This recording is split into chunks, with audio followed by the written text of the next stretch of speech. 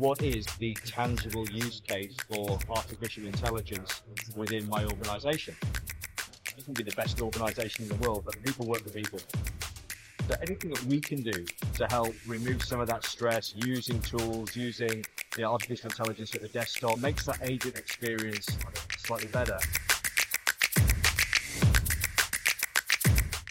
It's been a while and we're back at the Irish Pod. We're here at the Call and Contact Center Expo 2023 and we're recording this very special podcast series all about the CX trends to look out for as we go into 2024. And I'm delighted to be joined today by Simon Broadbent. Thank you. Good to be here. VP EMEA for NICE. Correct. Tell us a little bit about that, Simon. Good to see you again, by the way. Yeah, you too. So, 7 months into the role now, having spent 20 years in the contact industry. So it's interesting. I did the keynote, as you know, earlier on today, and looking out into the audience. I think I've probably sold to a third of them, are currently trying to sell to a third of them, and worked with the other third in the audience. So it's like coming home. These events are always full of the same people. But I look after our enterprise business across EMEA. Enterprise for NICE is anything over 500 seats, which is kind of the top end of town, and full suite. So everything from financial compliance all the way through to the really exciting, sexy Gen AI stuff that we're bringing to market at the moment. And that's the topic I think we'll delve into most today is AI, and it seems like everybody here is doing something with AI. There's various flavors of it, and we've added a G into AGI now, and I kind of sometimes wonder whether we're just putting labels on things without truly understanding what's under the hood. So what's your sense on where we're at with AI for contact center and CX? I think certainly for the first 6 months, it was the emperor's new clothes, right? Yes. Everybody was jumping on the AI bandwagon. I think organizations felt that if they didn't have some kind of AI capability in portfolio, they were going to get left behind. They weren't going to be taken seriously. I think consumers were being pushed by market forces to try and find a way of fitting AI into their business model. And I don't think anybody really succeeded, if I'm honest with you. We saw a lot of organizations scale up very, very quickly. They took on board investment from PE, which hasn't worked out for a lot of them. But I think for a long time, people were really struggling to understand what is the tangible use case for artificial intelligence within my organization. And I think once they understood where AI could potentially impact the business from a positive perspective, it opened a whole can of worms, right? Because still some people started to get a little bit scared about, what about my brand? I've spent all this time, and energy building brand value. Why would I let AI suddenly loose on my customers, creating content, answering questions that might not be within the brand guidelines? So I think we're kind of at that point now where the market has settled down a little bit. People are starting to be a little bit more focused on the AI solution sets that they're taking. So real use cases, real value proposition, fixing real problems. We are now understanding how we put guardrails around the data to make sure that we're protecting the brand. But, it's phenomenal to see how quickly AI has gone from being, something that Elon Musk and his mates were talking about, 10 years ago in a cupboard, to now, my mum understands what AI is. ChatGPT has done more for the democratization of AI than the marketing ever could do, right? Yeah. I think for the first 10 years of my career, my mum thought I sold mobile phones. But she now kind of gets what AI is, and it's accessible. Yeah, it was quite an interesting few weeks for that company. I mean, what a crazy roller coaster that was, and you kind of see, in a way, maybe everyone's trying to scamper to get their slice of the pie, right? And they had a pretty big slice of the mind share, certainly out there, and maybe some people had different visions for where that company could go. Yeah, look, they were first to market, and in our game, being first to market with a product that works, is key. And they were first to market. They launched at a really, really strategic time. I think obviously they knew that Bard and the other platforms were about to launch and got in there first. Sam Almost did an amazing job, right? And he's loved by his people. And if that scenario that we saw unfolding over the last 2 weeks tells us nothing, people work for people, and the fact 100%. that the 95% of his workforce signed a petition and said they'd leave if he wasn't reinstated by the board just tells you that you can be the best organisation in the world, but people work for people. Yeah, and actually, probably quite an interesting parallel to AI and it being perceived by many as being degradation of humanity and potentially incredibly scary and potentially kind of world-ending. And there's, maybe limited, I don't know, regulation around it. What do you think on the flip side of the things, the warning signs to look out for? Look, I think anything left unchecked or without guidance, regulation, or guardrails has the propensity to be bad. AI is no different. At the end of the day, AI is just an algorithm, right? It's just a series of algorithms. Without the data, it does nothing. We're seeing and predicting that AI in the future will start to form its own communities, so they'll start to communicate. That's a little bit scary.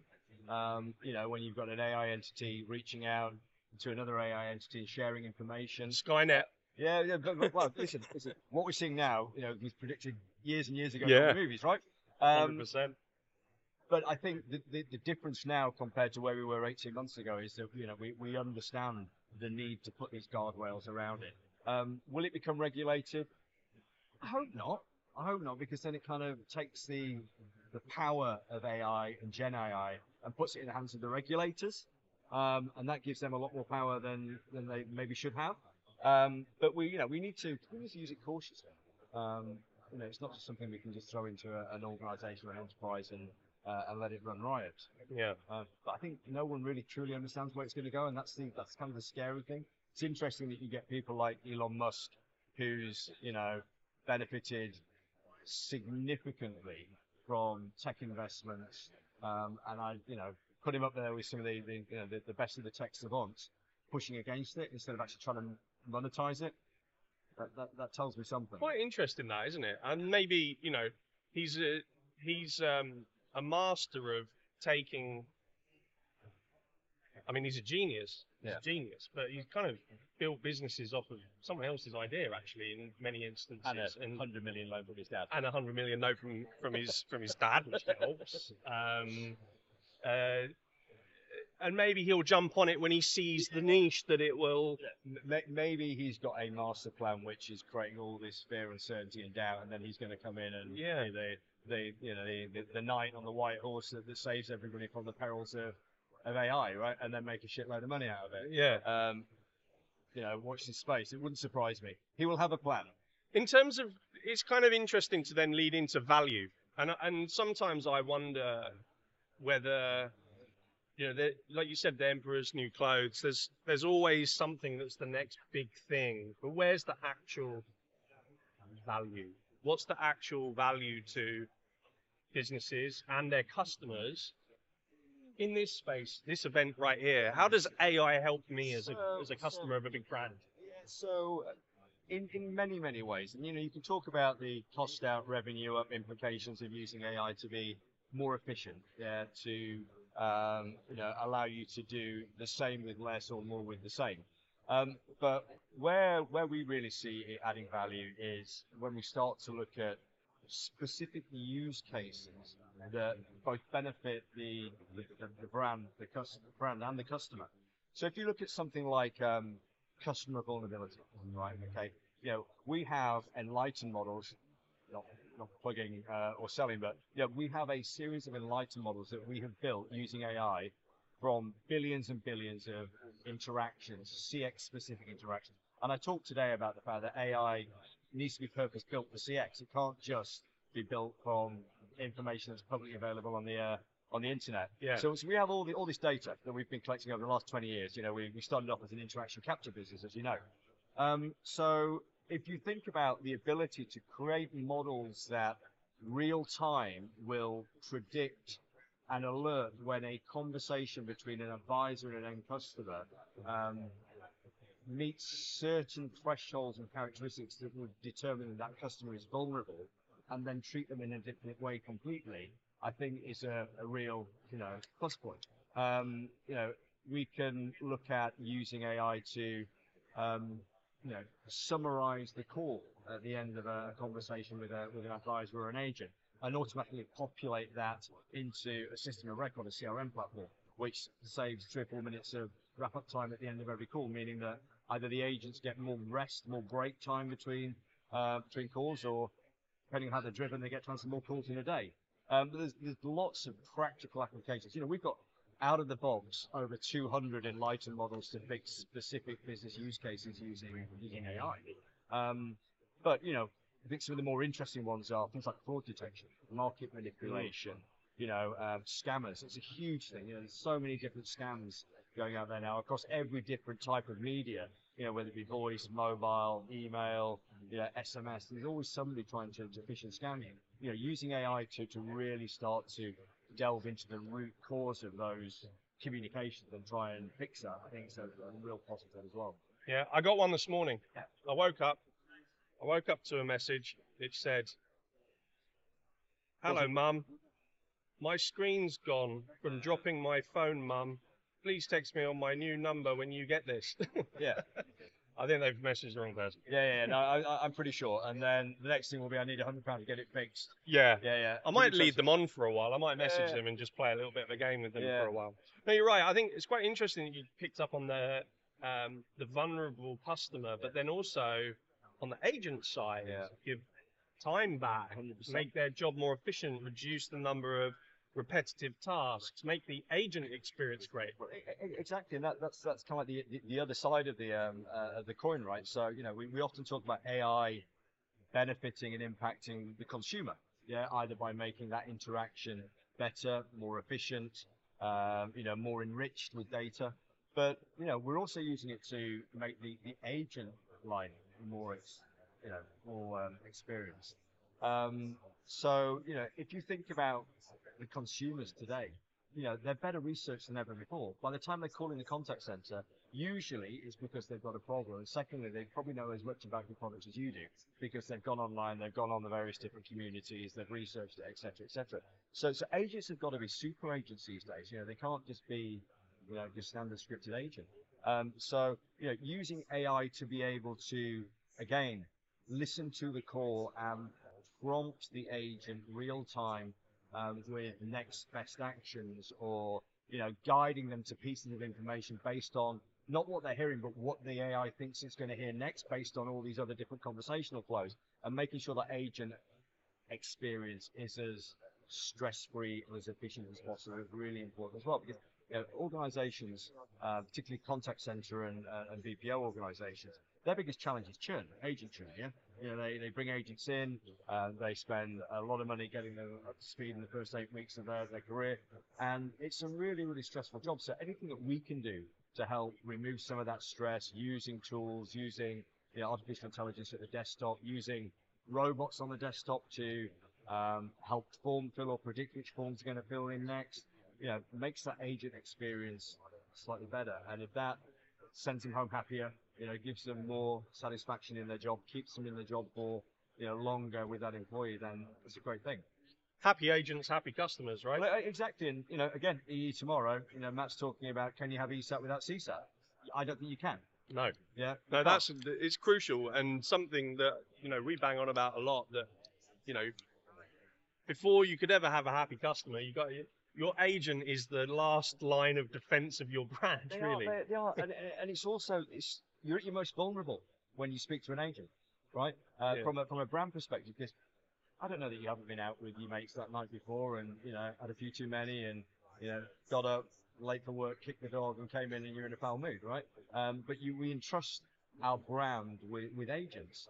And agents are human beings at the end of the day, and they're subject to all the pressures that we get subjected to. So anything that we can help them do to make their work experience better, their customers' experience better, impacts NPS, impacts CSAT, impacts ESAT. I think it's good that we're talking a lot about the agent, because I think in a conversation about AI, because a lot of the perception around AI is that it's taking people's jobs away. It's automating, it's making people have information and resolution of problems at their fingertips without ever speaking to somebody. But, you know, in our keynote in this session today is around the premiumization of voice. Yeah. Actually, where does voice sit in amongst AI? Still going, still growing? No, I wouldn't suggest that it will continue to grow. I think you will see AI and self-service capability continue to increase. Yeah. Will it take jobs? It's difficult to predict. I think agents will be repurposed across businesses, but you only need to try phone any contact center in the world and wait for 20 minutes before you get answered to realize that we've actually got more calls than we have agents at the moment. Yeah. Yeah. So, you know, the quick win for a lot of organizations is taking away that 20-minute wait time and actually having those customers transacting and self-serving digitally using AI. But to your point, I think voice will become a premium. I think, you know, when you finally get through to an agent, you know, they will be expected to be a single, you know, one-stop shop for any problem that you have. And again, that's where you're really going to need to make sure those agents are super agents. They have access to every single bit of information and can handle every single query. Because if you've gone through a self-service journey and still ended up speaking to an agent, you know, you need to make sure that you've got a resolution to your problem. Yeah, absolutely. So some rapid fire stuff for 2024. What's your kind of new technology to look out for in 2024, AI or otherwise? No, so what's our new technology? So AI, but using AI to augment outbound. So we bought a company called Livebox. We're just going through the merger of the two organizations, which will be closed by the end of the year. But you know, we talk a lot about using AI for inbound, but using AI to augment outbound capability as well. So that's going to be a really, really big push. We touched on auto summary, but you know, looking at a series of efficiency tools to remove some of that mundane day-to-day tasks that agents are doing at the end of every call is going to be big for us, and that's a really, really quick win, right? It's a really quick win, and it's cross-platform. It's not just on a nice platform. We can deliver it onto any single platform. So if you're a Genesis customer and a Buyer customer, whatever, we can do it. So that kind of opens the market up for us. We do some really, really cool stuff around being able to predict which customer journeys are most likely to be served by a self-serve route. So looking at almost billions of interactions and working out which of them are, you know, scored highest to be able to self-serve and create that self-serve route for them. That's really exciting. But also, I think, you know, moving away from the AI stuff, we're going to have our best quarter ever this quarter, and that quarter is being driven by selling CCaaS into large-scale enterprise customers, which, you know, we've come from certainly outside of the UK, a mid-market commercial space. But our focus for 24 is, you know, really going after those big enterprise contact centers that are now looking to move from legacy on-prem technology into the cloud, and that there isn't anybody with the depth and breadth of portfolio that NICE has. So that's really exciting getting into that space as well. Excellent. Biggest left field prediction for 2024, kind of David Cameron re-entering frontline politics level of left field. Who saw that coming? Or right field based on. Yeah, who saw that coming? I think you'll see some more consolidation. I think you'll see some of the big players that maybe aren't here exhibiting as we'd expect them to be, looking to sell or IPO. Genesis. I think we might have to blank that bit out of the podcast. I think you'll see consolidation. I think you see a couple of the really, really big brands either get sold or IPO this year, or next year, should I say. I think you'll see a lot of AI companies probably disappear from our vision. You know, there's a number of guys out there that are really, really struggling, and you can never you know, turn your back on Microsoft, right? You know, I think they're really starting to build a strong business around AI and Copilot and everything else that sits around that. So yeah, watch the space for more Microsoft action in the CX arena. Yeah. Well, we hope the voice isolation will be one of the AIs to watch in 2024. It will be, right, and one of the reasons we're having this conversation is because of the partnership that we're entering into, right, and I'm really excited about where that goes. I think there's some very, very exciting practical applications of using that technology, not just in the contact center world, but then in the analytics world as well. Yeah, absolutely. Simon, let's wrap up with a hidden known fact about you. That people may or may not know about Simon Broadbent. I grew up in Nigeria. You grew up in Nigeria. That is left field. That is left field. That is left field. I was on the one of the last planes out of Lagos Airport when the coup happened in 1977. So, my gosh. there we go. That is. There you go. I don't speak Nigerian. We have a couple of clients over there.